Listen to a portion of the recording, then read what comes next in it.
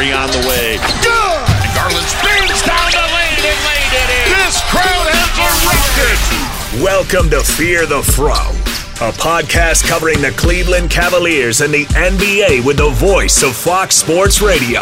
Figure out a way to stop it. Listen and subscribe anywhere you get your podcasts. Here it is, my favorite show. And now, your host. His name is Bob Schmidt. Yeah!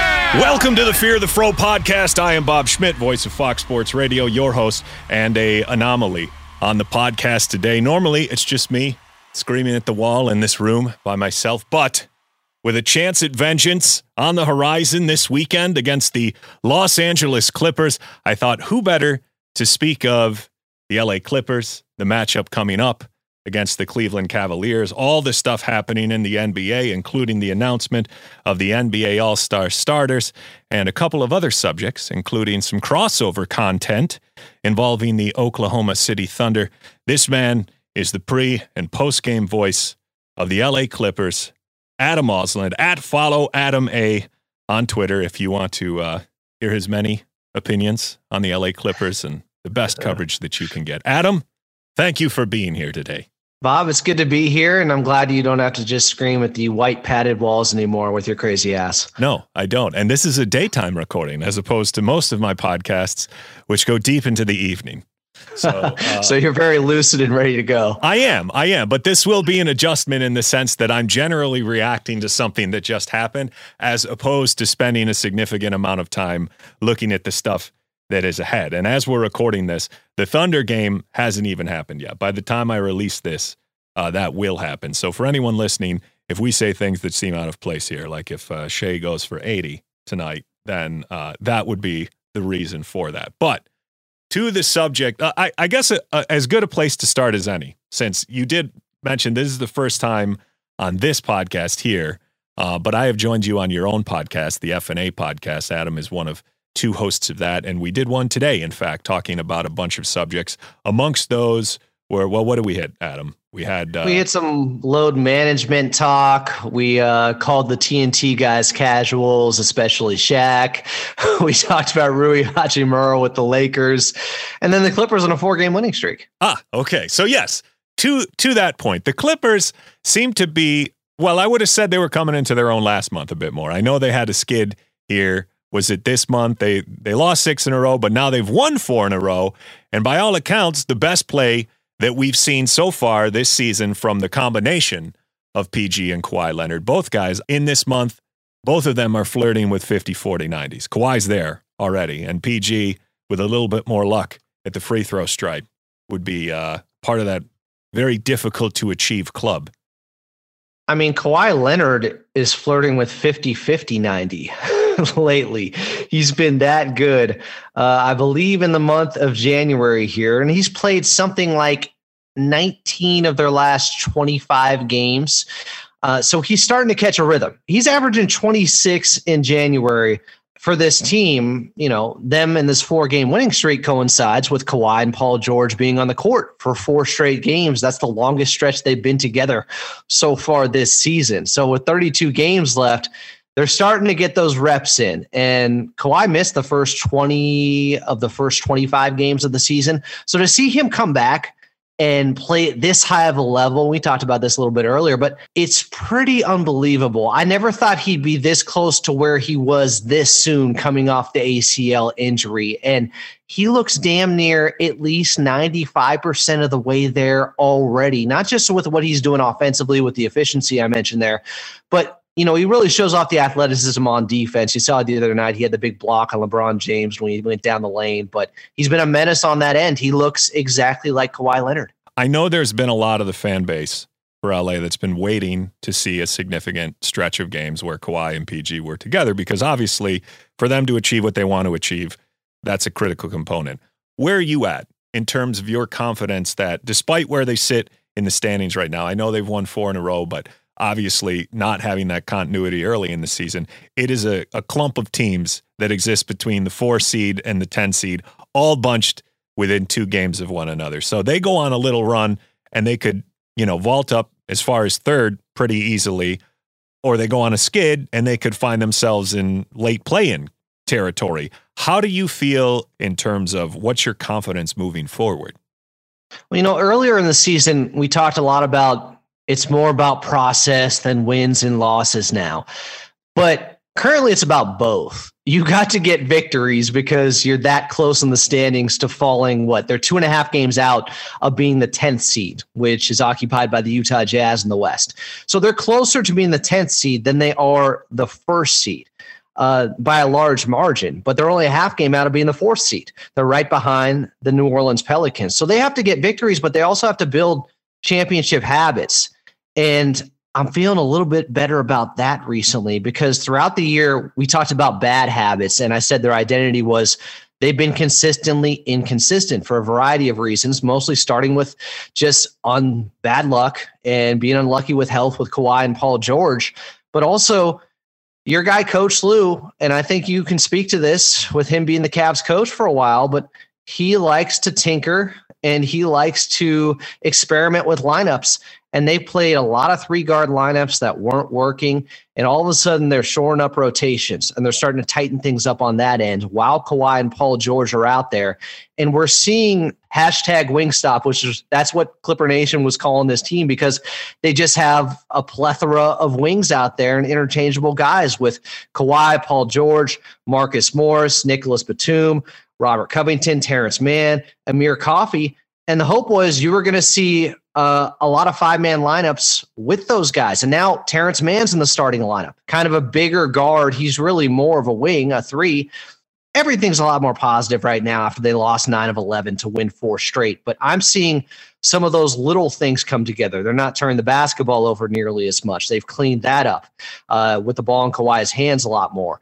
And then the run they went on when the Lakers cut it to 10 the other night, LeBron couldn't miss and had a career-high 9 3-pointers. And then Kawhi and Paul George said enough, and they go on an 8-0 run to close out the ball game, and the Lakers waved the white flag. Like, you're seeing a sense of urgency out there we didn't see earlier in the season. They're getting off to better starts, and they're finishing teams off now too.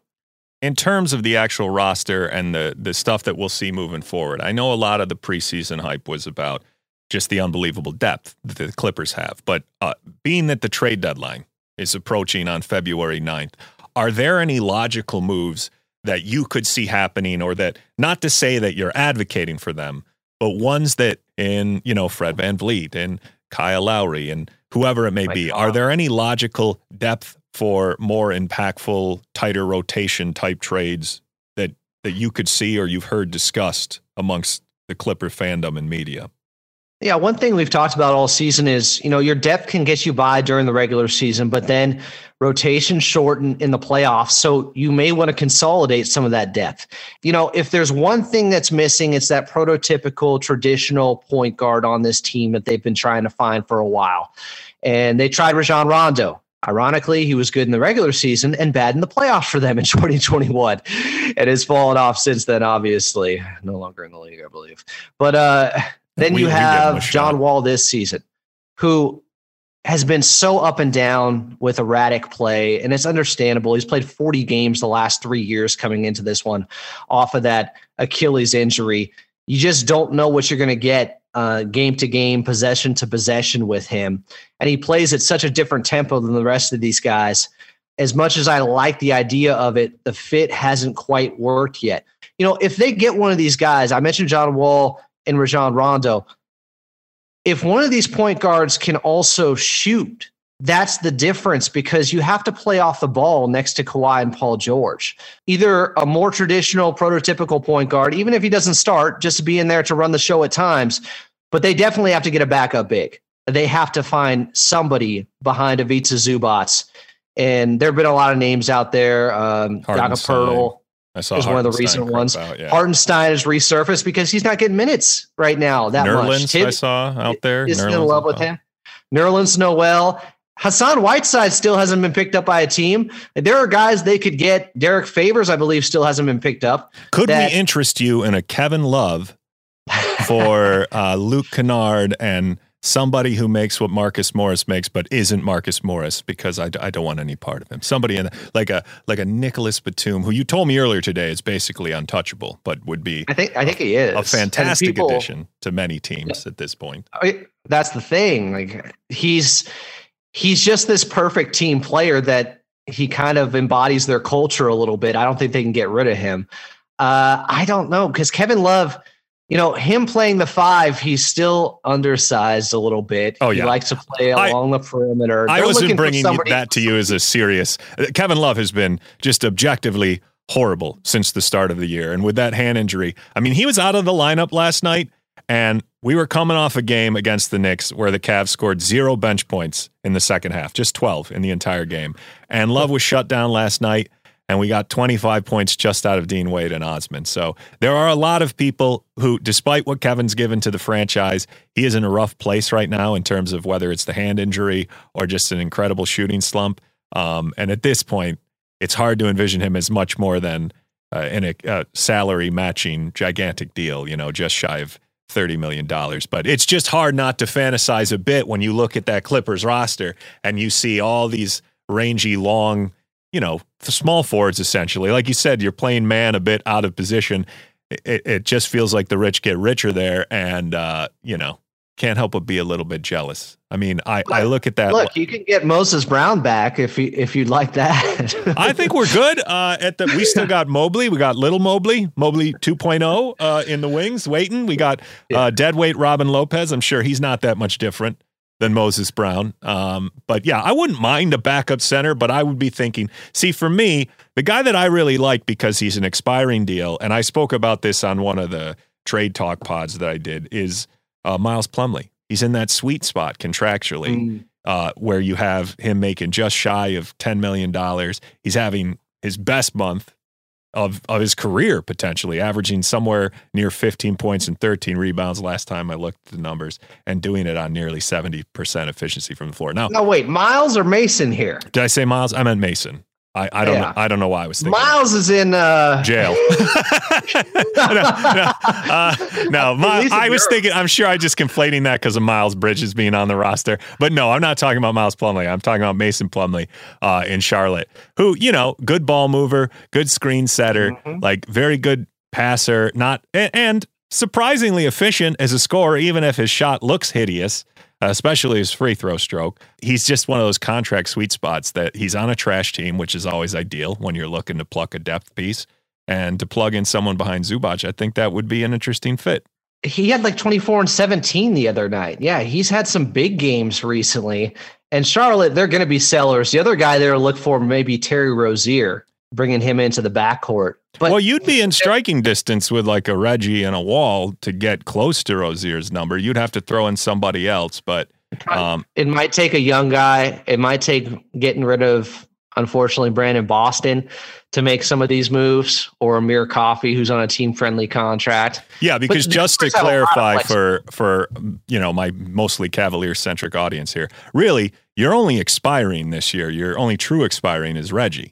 A lot of the other people, you do have a team option on John Wall's second year, but he makes just shy of $7 million a year. So he's more of a package him with someone else to get into the range of the guys like Rozier or Lowry or Van Vliet, who would all make significantly way more in salary, north of 20 mil. So he's on that taxpayer mid-level. And a lot of people are still saying, why did they go for John Wall instead of holding on for Isaiah Hartenstein? Well, he ended up getting $8 million a year. They simply couldn't afford to keep him. They might be able to trade back. Correct me if I'm wrong. The taxpayer mid-level was somewhere around 6.5, was it not? Exactly, and that is what John Wall got from them. Okay. So they used it on him. It hasn't worked out for the most part. That's a gamble you take 10 times out of 10, though. I mean, John Wall was putting up good numbers in Houston when he was playing, and even if you get a fraction of John Wall at that type of price point, I mean, we just paid Dean Wade $6 million a year based off largely a sample of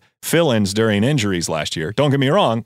Very promising guy. He had 4 3-pointers yesterday. I'm excited for his role moving forward. But he and Rubio, that's what those guys were making. John Wall's resume earned him at least that much, considering it wasn't injuries. He was healthy at the end. He was just shut down because he didn't fit Houston's garbage agenda.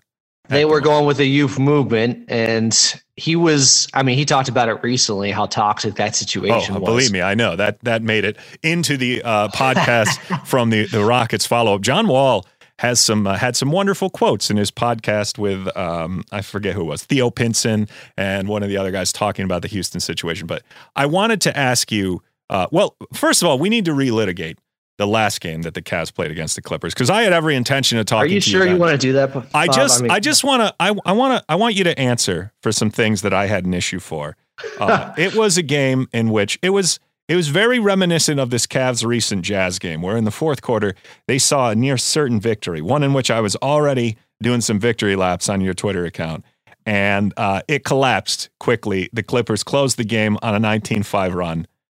Norm Powell, 13 points in the fourth quarter, and this is where I take issue. I can lose at the end, okay? I can deal with that. But in a game where Donovan Mitchell made 8 3-pointers out of 11 attempts, scored 30 points, where we got a 25-point-plus game from Mobley, your team got 22 fourth-quarter free throws, 22 of them, 7 from Norman Powell. Well, you got to reward the more aggressive team, and Norman Powell is certainly one of those guys. He has been awesome in fourth quarters. He's had a 22-point fourth quarter to beat the Portland Trailblazers this year. He's been phenomenal late in games, but that may have been the start of things. And by the way, they did that without Kawhi Leonard, that big 13-point comeback with about 5 minutes left. That's true. That's true. I was going to point that out, but you beat me to it. I wasn't going to glance over the fact that they didn't have Kawhi. However, Donovan Mitchell may not be there on Sunday, but here's what I'm wondering. Percentile chance. The Clippers are on a back-to-back road swing. They play Atlanta, and then they play the Cavs. What are the odds we see both Kawhi and Paul George in Cleveland? Okay, so Paul George is coming off the hamstring injury. He's yet to play a back-to-back since then, but he's only been back for a handful of games so far. Kawhi hasn't played a back-to-back all season, but was asked, does he want to play? Will he play back-to-backs coming up down the stretch? Sounds like he wants to.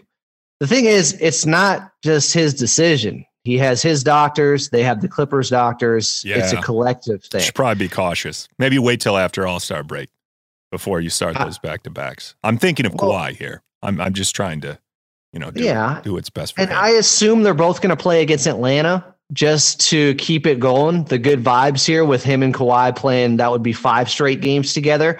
So I would say it's unlikely that he plays against the Cavaliers. But if there was a time for him to start things with him back to playing back-to-backs, the Cavaliers game and this road trip, because they don't have another back-to-back over the next month until March.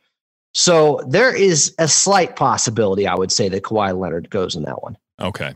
Well, my confidence and my tone and generally the way that I treat you on Twitter will be contingent upon that information. Now, another thing I wanted to talk about, since the Cavs, by the time people listen to this podcast, this Thunder game will hopefully be a victory in the books for the Cavs, if all went well. But it does bring up an interesting parallel. So I saw this stat was finally eclipsed by Kawhi and Paul George, and you probably know the one I'm talking about. It is a Clipper hater stat that has went around the internet, and that is, up until about 3-4 days ago, Shai Gilgeous-Alexander had accumulated more points on the season than both Paul George and Kawhi collectively, and they have run him down in this 4-game winning streak. They now have 1,368 points between the two of them to 1,356 points for Shai Gilgeous-Alexander. Now, linked throughout history because of the trade that brought Paul George to the Clippers, which, in fairness, was something that probably needed to happen to get Kawhi Leonard to sign in LA. And I think that's the most important part here. And I'm sure that was one of the first things that you were going to touch upon. But just that package, Shai Gilgeous, Danilo, a 2021 first, which turned into Trey Mann, a 2022 first, which turned into Jalen Williams, who looks very good so far. And then 2 more picks going their way and 2 more first-round pick swaps in 2023, 2024, 2025. It's minutia. It's a lot of first-round picks. It's a couple of prospects who are in the system already in Oklahoma City, in Trey Mann and Jalen Williams. And it's, of course, Shai, who you could argue is having the best season of every player involved there, including Paul George and Kawhi Leonard. Do you have any reservations about that deal? And if I asked you to revisit it today, knowing what you know, would you still pull the trigger? 11 times out of 10. Because it gives you a chance to win a championship, and not just a chance, not just the hypothetical. And maybe this is a little bit going down that road, but I think most people accepted that if Kawhi Leonard doesn't get hurt against the Utah Jazz with that strange move he took and a little bump from Joe Ingles, the Clippers win the championship. Like, they took the Phoenix Suns to 6 games without him. And then I've seen what Kawhi can do to Giannis Antetokounmpo in a 7-game series. I think they were the best team that year. And I'm with you on the Suns part. I don't know that I'm with you on the Bucks part. I mean, Giannis, well, that would have been interesting to see. I'm not discounting it. It definitely could have happened, but it's not a given. It's not a given. But they may have been favored given Kawhi's track record. And just the way he held Giannis under 40% shooting, the last 3 games of that series in 2019, the Eastern Conference Finals, when he said, yeah, this is what's going to change. I'm guarding Giannis the rest of the way. But I think their win percentage is .720 in the regular season with those 2 guys. Granted, they've only played about 100 games together, and they've been snake bit with injuries, and that's been really disappointing. But we're not talking like OKC has even won a playoff series yet with Shai Gilgeous-Alexander. We know what he's going to look like as a number 1 option in a playoff series. And I love SGA. And I thought he would get to an all-star level, maybe not this soon and this dominant, where I think he's at about 31 per game. But Paul George, the trade was, and you mentioned this earlier, and it was at the front of my mind, the trade was for Paul George and Kawhi Leonard. Now, do you think there's any, George, that specifically? I've always wondered. Do you think that there was any posturing by Kawhi there? Do you think that he would? Well, no. The report was he wanted to play with Paul George. Right. That was the I report. guess what I'm wondering is, considering who actually had cap space on that market, do you think if they had not pulled the trigger on that he would have joined the Lakers? Because that was really the other team being talked about with Kawhi Leonard at that point. Or do you think that was one of those hollow promises where, okay, this is what I would have wanted, but you know what, you're still my best option, even if that means I'm playing with Shai and a bunch of cap space and picks? It's Kawhi, so I mean, it's always mum's the word. It's hard to read the tea leaves when it comes to him, but maybe it's possible he signs a 1 or 2 year with an option and stays in Toronto, but he did want to come back home.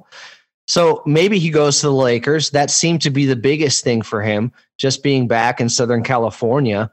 But I don't think it was much of a decision for the Clippers. Paul George was coming off the year before where he was top 3 in MVP, where he was top 3 in Defensive Player of the Year voting. And when he's been there on the court for the Clippers, he's been fantastic. And he was the one who dragged them to the Western Conference Finals. Remember all the talk when Kawhi went down in Game 4? It's a 2-2 series. They're going back to Utah. Oh, great. Here we go. Playoff P. He's going to choke it away. He's going to give away this series now. No, instead, he had 40 and played amazing, and they closed out Utah. He had another game where their back was against the wall in Phoenix, another 40-point game in Game 5 of the Western Conference Finals. Like, I don't know if I'll ever see SGA put a team on his back to that level. Okay, but to be fair, yeah, he had a game he scored 40, but then in the closeout game, he went 6 for 15 from the floor and struggled. So he was bad, and everybody was bad. And I agree. I'm just saying it's Phoenix not caught fire and couldn't miss. He had a fair amount of clunkers, over the course of that time, even in that series. I mean, he sandwiched that 40-point game by shooting 11 of 35 in the ones around it. So and including 2 for 15 from 3. Over that stretch. So that I would agree with you that he had some huge playoff series, but that Phoenix one is probably not the one I would point to as this is making the case that he's playoff P. He definitely had some bad moments, but he also is an all-world defender out there. And look at his rebounding numbers in the playoffs because they were going small a ton. Remember, Ivica Zubac got hurt in the series against the Phoenix Suns, and they had to use DeMarcus Cousins some. Like, Paul George was really their best rebounder, too. So I think the amount of energy he had to expend in that series took its toll on his shooting numbers overall. But he was great, and he lived up to his end of the bargain. And I have no doubt that they beat Phoenix with Kawhi Leonard, maybe handily. Okay. Well, that's fair. I just kind of wanted to get your sense of things as it goes on, because it is truly unbelievable what Shai is doing this season. And you can't help but wonder, especially as somebody who's not in the trenches every day, when you're just looking at seasons in their totality more and you're thinking, okay, that's the other thing. It's the burden of expectations. And Cavs fans are seeing it now after adding Donovan Mitchell. You can succeed. You can even be better than the previous year. But if you don't meet the expectations of what a combination of that duo was expected to do, you're going to catch some strays. Now, speaking of all-star level players, I think this is as good a time as any to transition to this subject of the NBA announced their all-star starters, and I don't know how much time you got to look. For background, for those who don't know, the vote is 3 components. The fan vote accounts for 50%, and then 25% for the media vote, and 25% for the player vote. And they announced their starters, and I wanted to begin in the Eastern Conference, actually, because one, this is a Cavalier podcast. Donovan Mitchell was announced as a starter, joining Kyrie Irving in the backcourt. But the more highly debated part of the Eastern Conference All-Star roster was the front court, because there were 4 players competing for what was essentially 3 spots: Jason Tatum, Giannis, Joel Embiid, and Kevin Durant. Now, somebody was going to get asked out of that mix, and it turned out to be Joel Embiid. And Daryl Morey was none too happy. I want to play you a clip where he was speaking with our friend and coworker Anthony Gargano on 97.5 The Fanatic in Philly, and he had the following to say. I will say, though, Joel Embiid completely posed once again.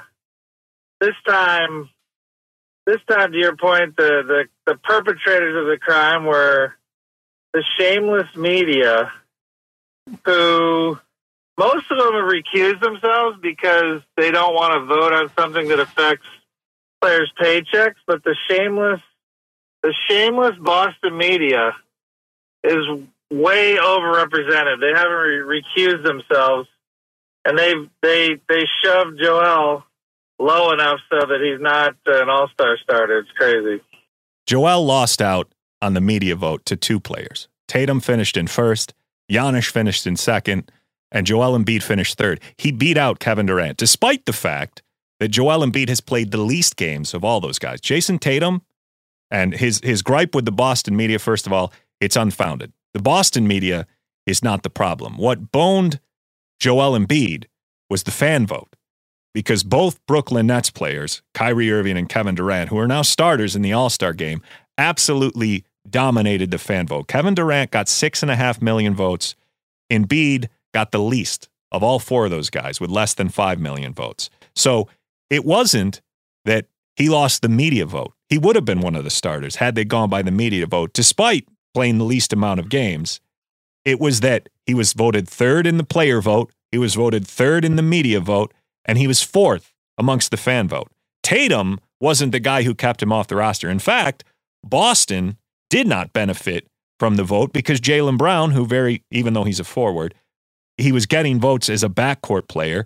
Had he got enough fan votes, he probably would be starting. But Kyrie Irving cruised. He had more votes than even Donovan Mitchell, so he ended up being a starter. So Daryl Morey, his issue is with the media, which is ridiculous, because the media vote isn't what cost Joel Embiid. It was the fact that the fans of Philadelphia didn't show up to put him higher in the rankings.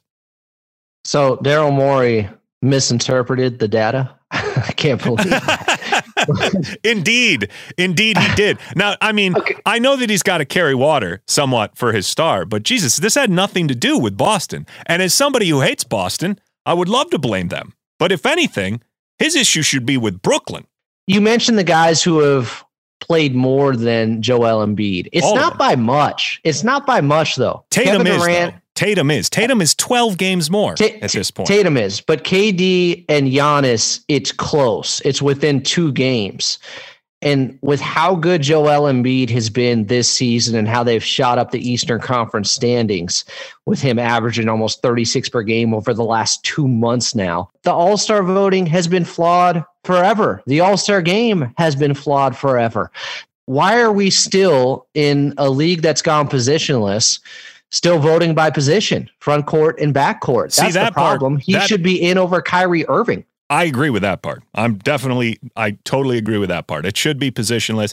We should be able to throw one of those guys in the backcourt, because essentially we're debating between a spot for Kyrie Irving and Jaylen Brown, and both those guys are on a significantly lower tier than Embiid. But it also does bother me to some extent when somebody's going to go to war over what's essentially an exhibition game. And it's a much more fun all-star watch for Kyrie Irving than it is for Joel Embiid. If we really are going to, if you're really going to give all this power to the fan vote, 50% fan vote, then this is what's going to happen. People like watching.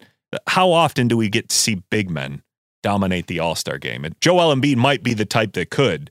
I'm not offended that he's going to have to play off the bench because they platoon guys. I know the starters play slightly more, but they could choose to ride Joel Embiid if that's the case. From a philosophical standpoint, I'm not with you on the whole wins-losses thing. That bothers me when people bring that in. I don't mind it as a tiebreaker, but as an actual... I'm not saying it's everything. Yeah, well, I heard it more in the Western Conference when people were saying... I heard a case where, I believe it was Andy Larson with the Salt Lake Tribune, was discrediting LeBron because Lauri Markkanen had helped lead to more wins, and both those teams were basically in the toilet. So it's just who's the shiniest turd in that scenario. And that's a time where I'm like, okay, you're just grasping at straws here. Like, the data is good, but to me, the games played matter, the raw numbers matter, and then I'll look to the team. And in the backcourt, I think what we saw was that Irving, shockingly, I mean, he won the fan vote, but he also was the most popular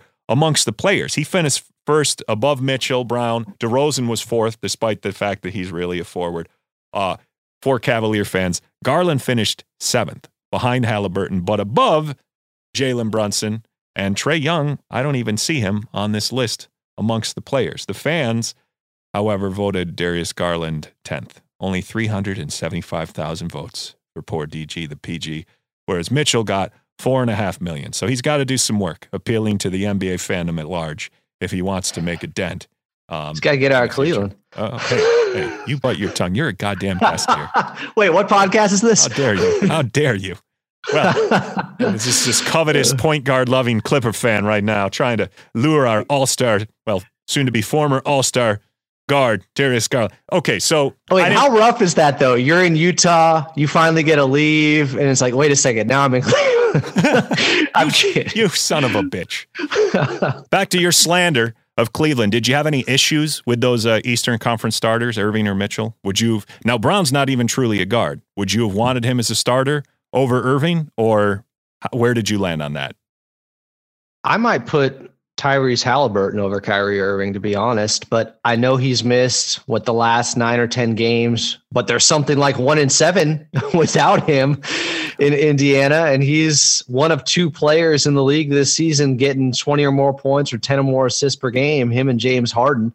Well, he did come close. He was the 3rd in media votes, and he has played 40 games total on the season. So 3 more than Irving, despite this January kind of drop off. I alluded to one of the previous podcasts. Even when he played in January, he was having a bit of a down month. So I think that momentum kind of went against him here. But I have no issues with that if that was the case.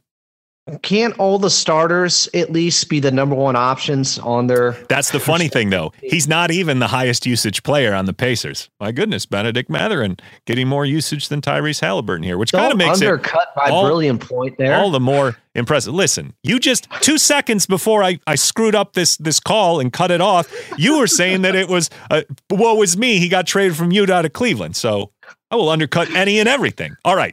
Western Conference front court. This is the more fun one here.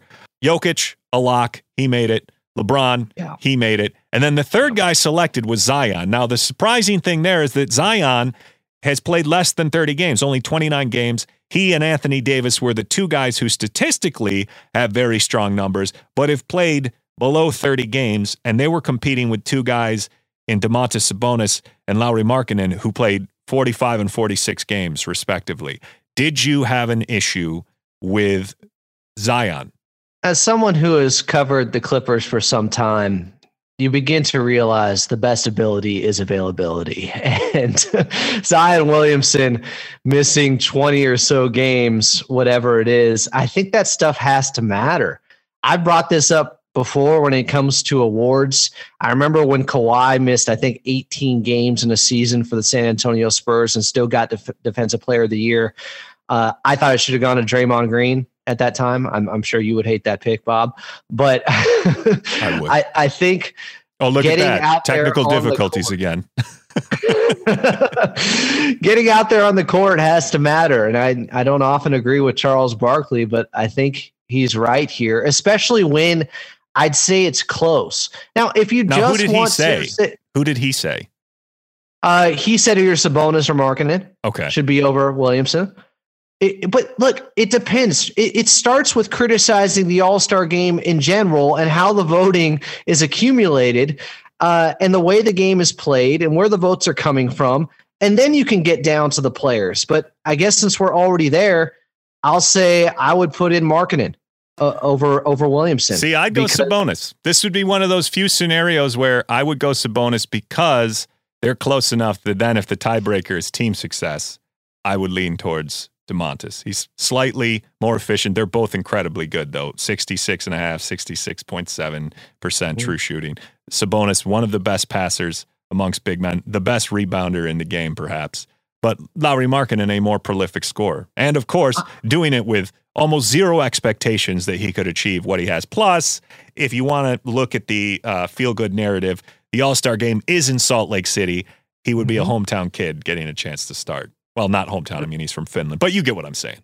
I remember when David West got the nod in New Orleans a decade ago or whenever it was. I'm not going off of that, though. I'm going back to number one option on their team. Now, I haven't checked the usage rating with Markkanen, but given the type of year he's had and how they were at the top of the West for, a good week and a half, it was impressive for a team that had a complete sell-off of their two best players, and Markkanen has generated buzz around the Utah Jazz. And yeah, it is close between him and Sabonis, but the Kings just have a lot more talent right now. It's crazy to say. How dare you? Ochai Agbaji, Colin Sexton.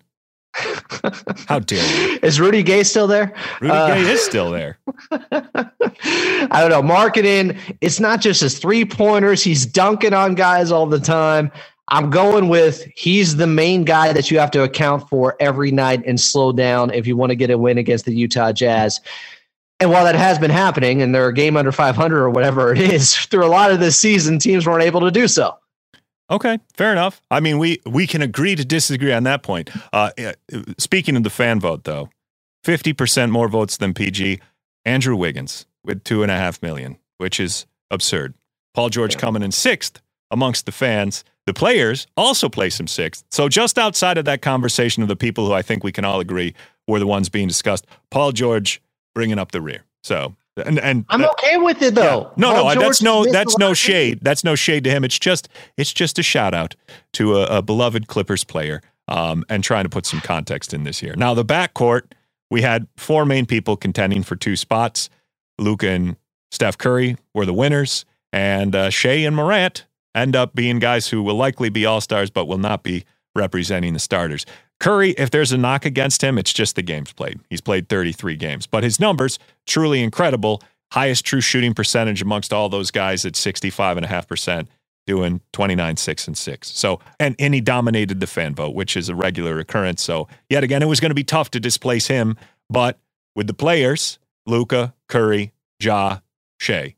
With the fans, they went Curry, Luka, Ja, Shea. So it seems to be a consensus there. Any issue there?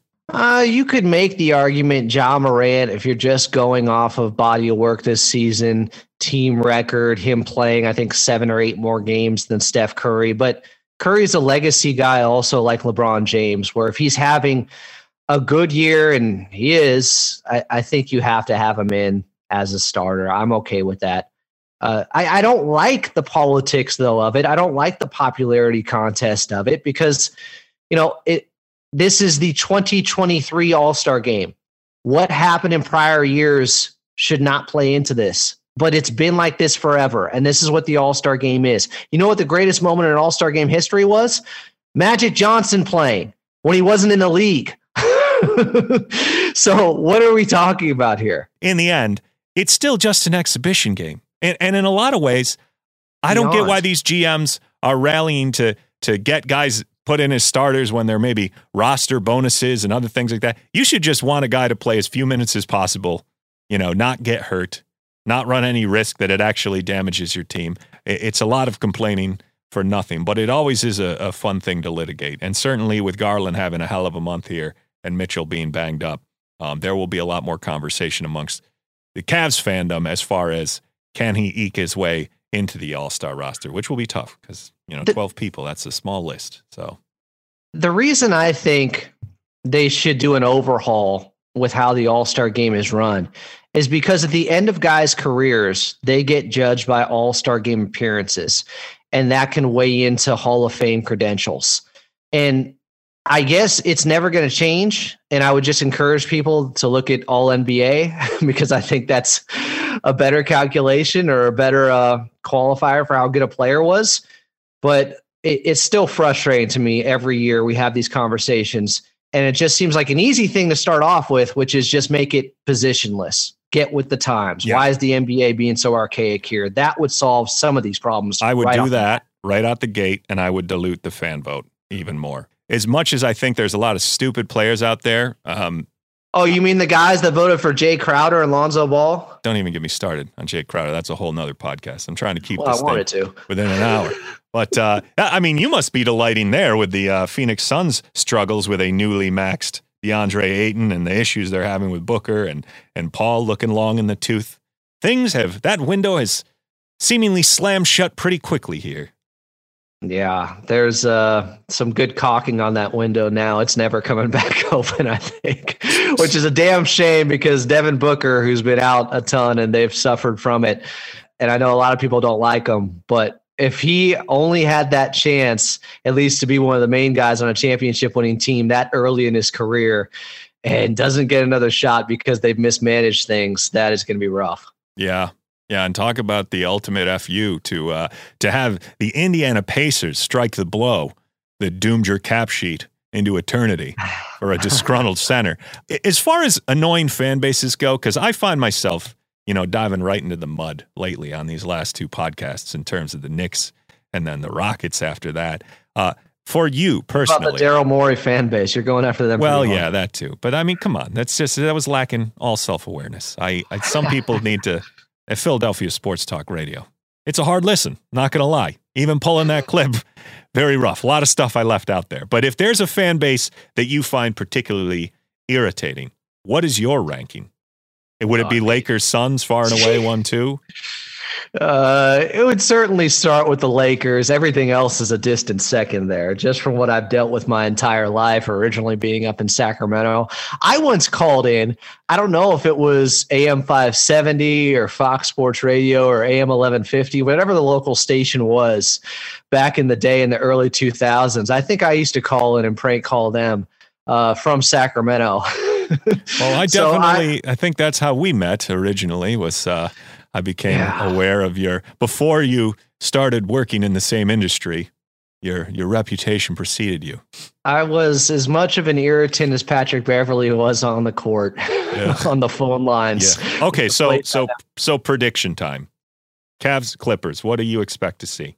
Make some outlandish. I want some player prediction and a result prediction. Obviously, it looks like, just a scheduling loss for the Clippers on Sunday. It's going to be a tough one for them to win, especially if no Kawhi Leonard and possibly no Paul George, if they hold him out too. I've circled this game for some time and have been like, oh no, Bob's going to get his get back on me here. He's just waiting and licking his chops, and the Clippers could get blown out by 20 in this one. But I hope they make it competitive. They keep it competitive. And they are in a position to come back down 13 with just minutes remaining. Rude. Dean Wade is going to light you up. And then we're going to win. We're going to take that game because you're on a back-to-back. Hopefully you'll be tired. We'll be well-rested. Okay, F you then. Here's my hope. Marcus Morris returns. How dare you? Drops 45 in Cleveland and then does the Joakim Noah impression post-game and asks why anybody wants to go there. Okay. Well, I want people to make Adam aware of your feelings at follow Adam A on Twitter, the Clippers pre- and post-game host, the co-host of the FNA podcast, joining me here today. You are now the second guest on the long and storied history of the Fear the Fro podcast, Adam. Do you know? Now, this is testing to see if you actually ever listen to what I'm doing. Do you know who the other guest is? Well, obviously, I already messed up because you said you reviewed some stuff on a prior show that I brought up and didn't realize. But actually, I'm trying to fly under the radar. Chris Mannix? No, I have not brought Mannix on yet. I'm waiting. I'm waiting for Ricky Rubio to do something particularly notable, and then I'm gonna go pounding on Mannix's door. But the other person that I brought on is a Detroit Pistons podcaster, Bryce Simon. So B-Sime. Yeah, B-Sime. I would like to take a moment to apologize and try to ingratiate myself to Cleveland Cavaliers fans for the crap talk earlier. I have an affinity for you guys. Like I said, I'm from Sacramento, so I know what it's like to be the underdog all the time in a long-suffering franchise.